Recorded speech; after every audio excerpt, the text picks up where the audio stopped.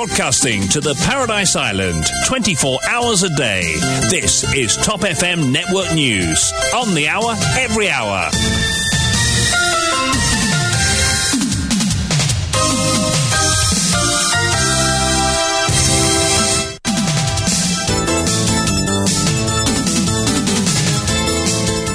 Le journal de 8h vous est présenté par Vishwani. Rebonjour. Rebonjour Kian, rebonjour à tous. Les nouvelles qui font la une en ce mardi.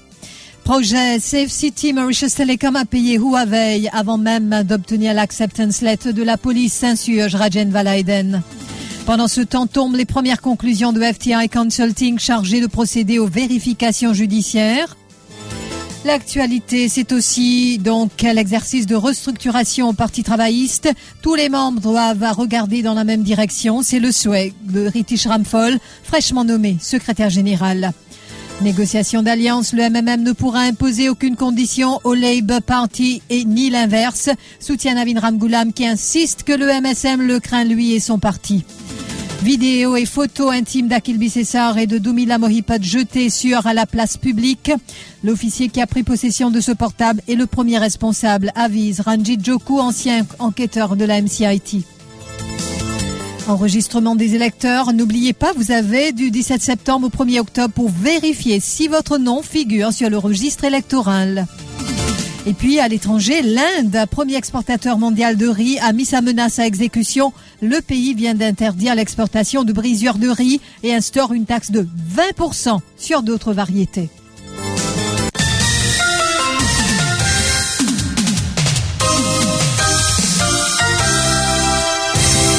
Le projet Safe City ne finit pas d'intriguer. Au coût de 19 milliards de roupies, la façon dont il avait été mis sur pied avait surpris plus d'un. Alors que la police demeure le client, le contrat a été alloué à Mauritius Telecom, qui a par la suite alloué le contrat à Huawei. Le gouvernement s'est donc porté garant pour Mauritius Telecom pour un prêt bancaire auprès de la Exim Bank of China pour une partie du financement du projet. Le contrat est signé entre Mauritius Telecom et Huawei alors que le client demeure la force policière. Dans son dossier d'investigation, The Hong Bao Connection, axé sur l'omniprésence de Huawei à Maurice, le rédacteur en chef de Capital, Rajen Valaiden, évoque les dessous louches de ce contrat. Il relate comment la police s'est fait avoir. Il dit même être en présence d'informations à l'effet que Mauritius Telecom a effectué un paiement d'environ 13 millions de dollars à Huawei avant même d'obtenir l'acceptance letter de la police. Qui est plus choquant. Vous connaissez, avant, vous faites un paiement, vous avez ce qu'on appelle un acceptance certificate. Télécom, pourquoi gagne acceptance certificate de la police? Télécom, il paye Huawei. On 13,3 millions d'USD qui est disposé de payer. Il fait paiement. Vous connaissez Exim Bank qui fait, vous avez compris, qui fait une casse en D. Malgré tout, Exim Bank, il y a un schéma, un schedule qui lui a fait paiement.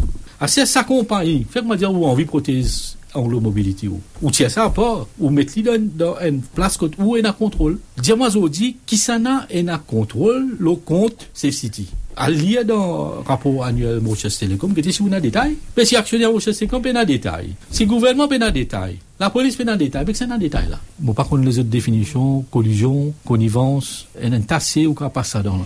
Et Rajen Valaiden a fait plusieurs autres révélations dans son dossier d'investigation sur les projets Fibre to the Home, le câble Mars et Safe City, entre autres, tous alloués à Huawei. Il affirme qu'il compte se rendre à l'ICAC pour porter plainte. La victime, c'est la police. L'ICAC a l'obligation. D'ailleurs, le commissaire lui-même est là pour commencer l'enquête criminelle et qu'ensuite aussi avoir ça l'ICAC. L'intention de l'ICAC donne une série de noms. Bandimoun, l'équipe qui a fait l'enquête, l'Ozoban Avor, et si Bandimoun a fait écoutement, il y a là-dedans, dans Helvetia, Ozoban la case de Helvetia, qui s'en a dans le terrain de Avalon, qui s'en a dans la case de Ficanflac. Pour parler d'un ban nom là, parce que on a une famille, bien qu'il y ait une famille là aussi, fin juillet de sa fruit là, pour parler qui, comment dire, l'antagonise, un dimoun innocent là-dedans. Laisse l'ICAC faire sur l'enquête, laisse pas l'autorité faire sur l'enquête.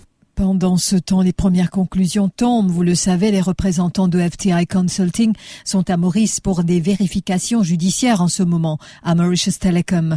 Nous apprenons que certains rapports sont déjà prêts après une première partie de l'exercice de forensic audit. Cependant, à ce stade, elles sont jalousement gardées. FTI Consulting doit passer à la loupe tous les contrats qui ont été alloués quand Sherry Singh était à la tête de Mauritius Telecom. L'actualité est dominée depuis hier sur cet exercice de restructuration au Parti travailliste. Les membres de l'exécutif des Rouges, en effet, se sont réunis hier à Phoenix pour constituer le comité exécutif du parti. Ainsi, c'est au député Ritish Ramphal que le poste de secrétaire général est revenu. Il succède donc à Kalyani Djogu qui a démissionné, rappelons-le, de toutes les instances du parti. Dans une déclaration à la presse, il explique qu'il est honoré de servir le Parti travailliste en tant que secrétaire général. Tout le monde, tous les membres doivent regarder à présent dans la même direction, dit-il.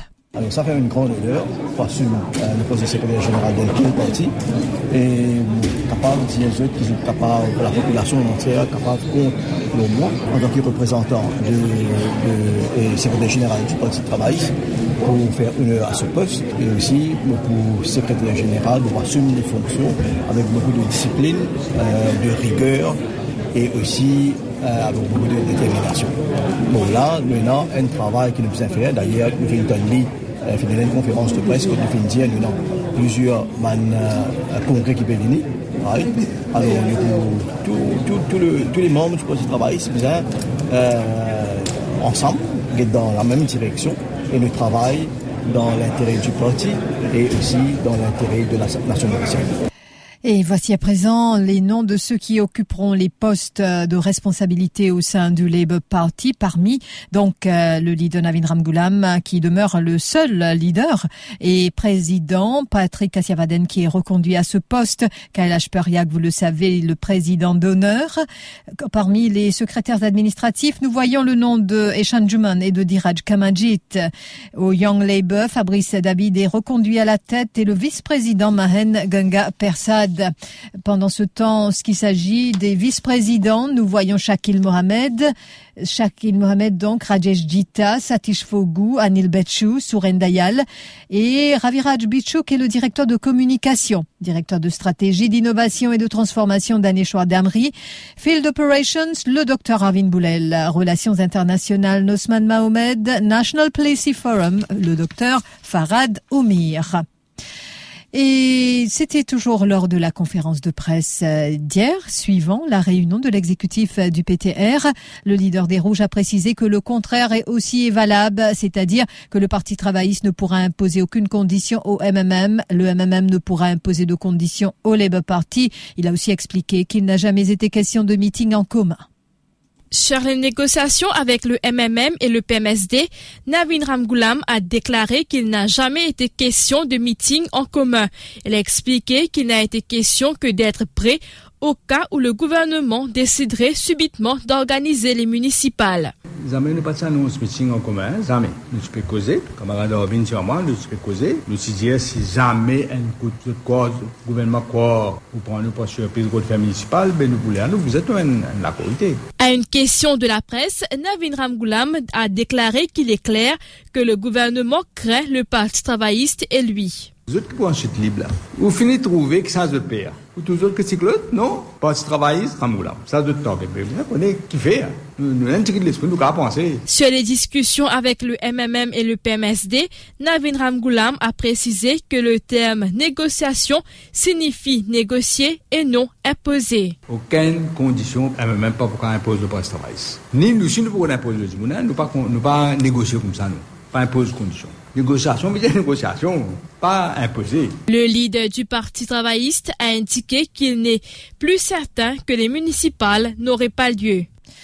Et le Dr Ramgoolam a aussi été interrogé sur le poste de député leader au sein de son parti. Il explique qu'il n'y en aura pas pour le moment. Il a rappelé qu'à une époque, Sir Ramesh Jewulal était le leader adjoint au parti, que la décision avait été prise, que ce poste n'était pas nécessaire, ce qui fait que le Labour Party a fonctionné sans leader adjoint pendant un long moment jusqu'à la nomination de Rashid Baby John.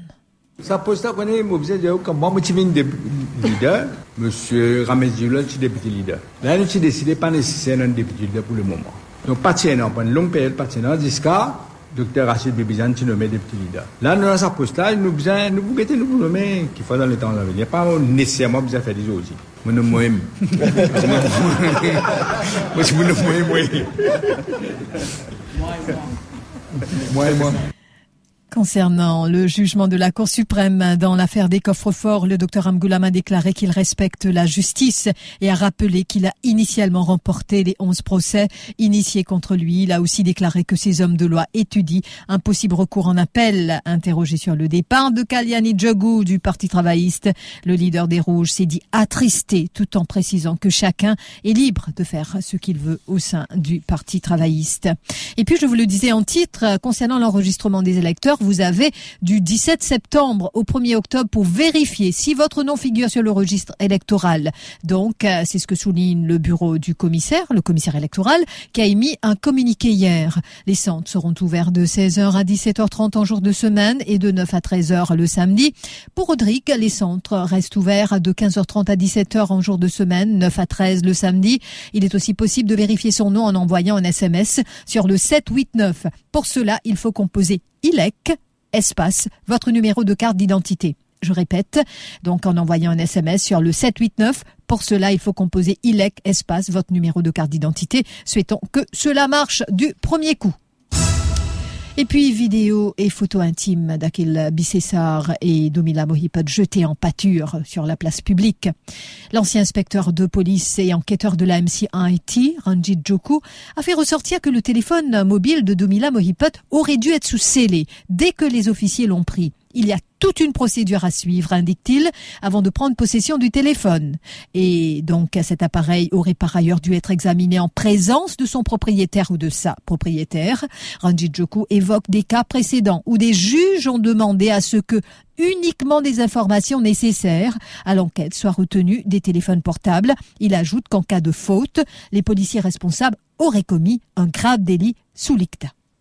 C'est le portable là. Et après ça, quand on ouvre ça, c'est pareil, qu'il faut examiner, il bien en présence, ça dit mon qui propriétaire sa portable là. C'est pas capable d'examiner ça sans, dans ce présent. Et quand je me prends portable là, tu dis c'est le portable là. Je dis si c'est un renseignement pour aider le portable là. Et connais avant, c'est ça, quand ça en possession qui gagne, ça dit mon, il prend sa portable là, c'est lui la première personne responsable si jamais une chose capable d'interférer dans une affaire privée, parce qu'il m'a déjà trouvé dans un cas précédent, que le juge, il dit qu'il seulement une partie, qui intéresse la police, qui est capable de prendre des plans portables, parce que portable peut contenir une affaire qui peine à rien pour faire avec ça l'enquête là. Non, s'il y a une policier, une faute, si quelqu'un prend ça, une faute. Mais d'abord, il commet une offense ou, comment dire, il peut prendre une affaire qu'il a dedans, il peut divulguer qui ça peut cause préjudice. Mais ça, il dit ça, une offense sérieuse, d'après la loi. Si Domila Mohipat a porté plainte aux casernes centrales hier après-midi, Akil Bissessar a lui déclaré que ses photos et vidéos se trouvaient sur le téléphone portable de sa compagne, que celle-ci avait remis à la police. En attendant donc, il y a unanimité pour dénoncer cette situation. Le point avec Stéphane Douce, Namrata Dilchan. Le leader du Parti travailliste a réagi en conférence de presse suite à la réunion de l'exécutif des Rouges, dégoûtant, affirme Navin Ramgoolam. Tout ça dégoûtant. Parce qu'il y a des gens qui gagnent sur la vie privée. Dégoûtant, inacceptable. Pas un mot pour exprimer. Ça fait qu'on va accepter ça. Aurore Perrault du PMSD soutient que l'absence de réaction de la part de la ministre de l'Égalité des genres est surprenante. C'est révoltant quand nous assistons à ce qui s'est passé aujourd'hui dans le pays par rapport à sa bonne vidéo qui s'est circulée là, quand nous trouvons qu'il viole la vie intime de alors c'était sous la protection de la police. Donc, comment ça va une vidéo-là, une fuite, comment c'est une fuite? On se pose la question. Mais aussi du révoltant qui, on a un ministre de la femme, qui là, depuis quelques jours, une madame sur la vie privée s'est étalée en public et c'est une réaction de la ministre de la femme. Ce silence-là, encore une fois, ministre de la femme, il pas fait prothèse, madame. Rouman Bahadour, présidente de l'aile féminine du MMM, affirme que les autorités doivent faire le nécessaire pour décourager les personnes à diffuser ce type d'informations sur les réseaux sociaux. Donc, moi, je n'ai pas une reconnaissance de la vidéo et je pensais pas normal aussi qui fait circuler ce genre de vidéos sur les réseaux sociaux. Donc, les autorités doivent faire le nécessaire. Et si il dit par exemple, l'autorité concernée doit dire un petit coup comment pour faire, puis décourager à faire ce genre de, spread these type of information sur les réseaux sociaux. Pas normal. Pour Stéphanie Anctil, députée du Parti travailliste, cela est scandaleux. Elle demande au commissaire de police d'initier une enquête. Ma première réaction, c'est qu'il me trouve ça très révoltant, scandaleux, et me déplore et condamne avec force spéculation une telle vidéo sur les réseaux sociaux. Et moi, je peux faire un appel pressant au commissaire de police qui, à travers ce cybercrime unique, pour déterminer au plus vite nous peut cause aussi violation de nous la loi. Et la question qui nous peut poser, c'est dans quelle société nous peut vivre. Concernant le meurtre de la petite Farida Djiwout en 2020, Devan Chenia a plaidé coupable. Le procès intenté à Palavikedu et Devan Chenia a débuté aux assises. Devan Chenia, 27 ans, rappelons-le, a plaidé coupable d'avoir tué cette petite fille de 10 ans le 29 mars 2020 à Quatre Coco. Elle était la fille de Palavikedu, sa compagne. Ensuite, ils ont tous les deux plaidé coupable d'avoir débarrassé le corps de la petite Farida dans une plantation de pommes d'amour à Mar-du-Puy. Dans sa déposition qui a été lue au tribunal, Devan Chenia a admis avoir frappé la petite fille parce qu'elle ne finissait pas son dîner. Ainsi, elle est morte après cette agression. Devan Chenia est représenté par Maître Viren Ramchun, alors que Palavikedu est défendu par Sanjeev Tilakdari. Maître Bibi Razia John Bokus du bureau du DPP représente la poursuite. L'affaire est présidée par le juge Lakshmi Parsad Jaeb. Et rappelons que c'est un planteur qui avait retrouvé le corps sans vie de la petite fille dans sa plantation en 2020. Et puis ne ratez pas notre émission Correct pas correct après le bulletin en anglais. Comment lutter contre le phénomène de bullying à l'école? Michael Jean lui reçoit le pédagogue Faisal Giroubarkan et l'éducateur Arvin Bojan. Le père d'une étudiante, rappelons-le, victime de bullying et qui a attenté à ses jours, interviendra par téléphone. Il sera donc notamment question des différents types de brimades dans les établissements scolaires. Rendez-vous après le journal en anglais de 9h aujourd'hui. L'info sur Top FM, c'est complet, factuel et crédible. Top FM, écoutez la différence. Top FM, Mauritius. Broadcasting 24 hours a day. Top FM Network News. L'Inde, premier exportateur mondial de riz, a mis sa menace à exécution. Le pays vient d'interdire l'exportation de brisures de riz et instaure une taxe de 20% sur d'autres variétés. Une décision qui crée du désordre sur place. Pour l'heure, la décision indienne a fait monter les prix de 10 à 15 $, notamment en Thaïlande et au Vietnam, les deux autres exportateurs qui comptent derrière le numéro 1 indien. Et deux pays qui avaient été contraints ces derniers mois de s'aligner sur les prix bon marché de l'Inde. Si certains se frottent les mains, voire essayent de spéculer, pour l'heure, manifestement, le marché n'a pas paniqué. Mais les achats continuaient et la paralysie annoncée des transactions n'était hier pas encore d'actualité. Et aussi, même en Afrique, que ce soit au Sénégal, gros client de la brisure indienne, ou en Côte d'Ivoire, les réserves sont de 5 à 6 mois, sans compter les bateaux qui sont déjà sur l'eau et ceux qui sont en attente de débarquement dans les ports africains. Et puis, si le marché est aujourd'hui suspendu à la stratégie d'exportation indienne, d'autres facteurs seront aussi importants pour déterminer les prix de demain. L'état des récoltes asiatiques qui débutent sera un élément clé pour connaître la structure des prix jusqu'en juin 2023.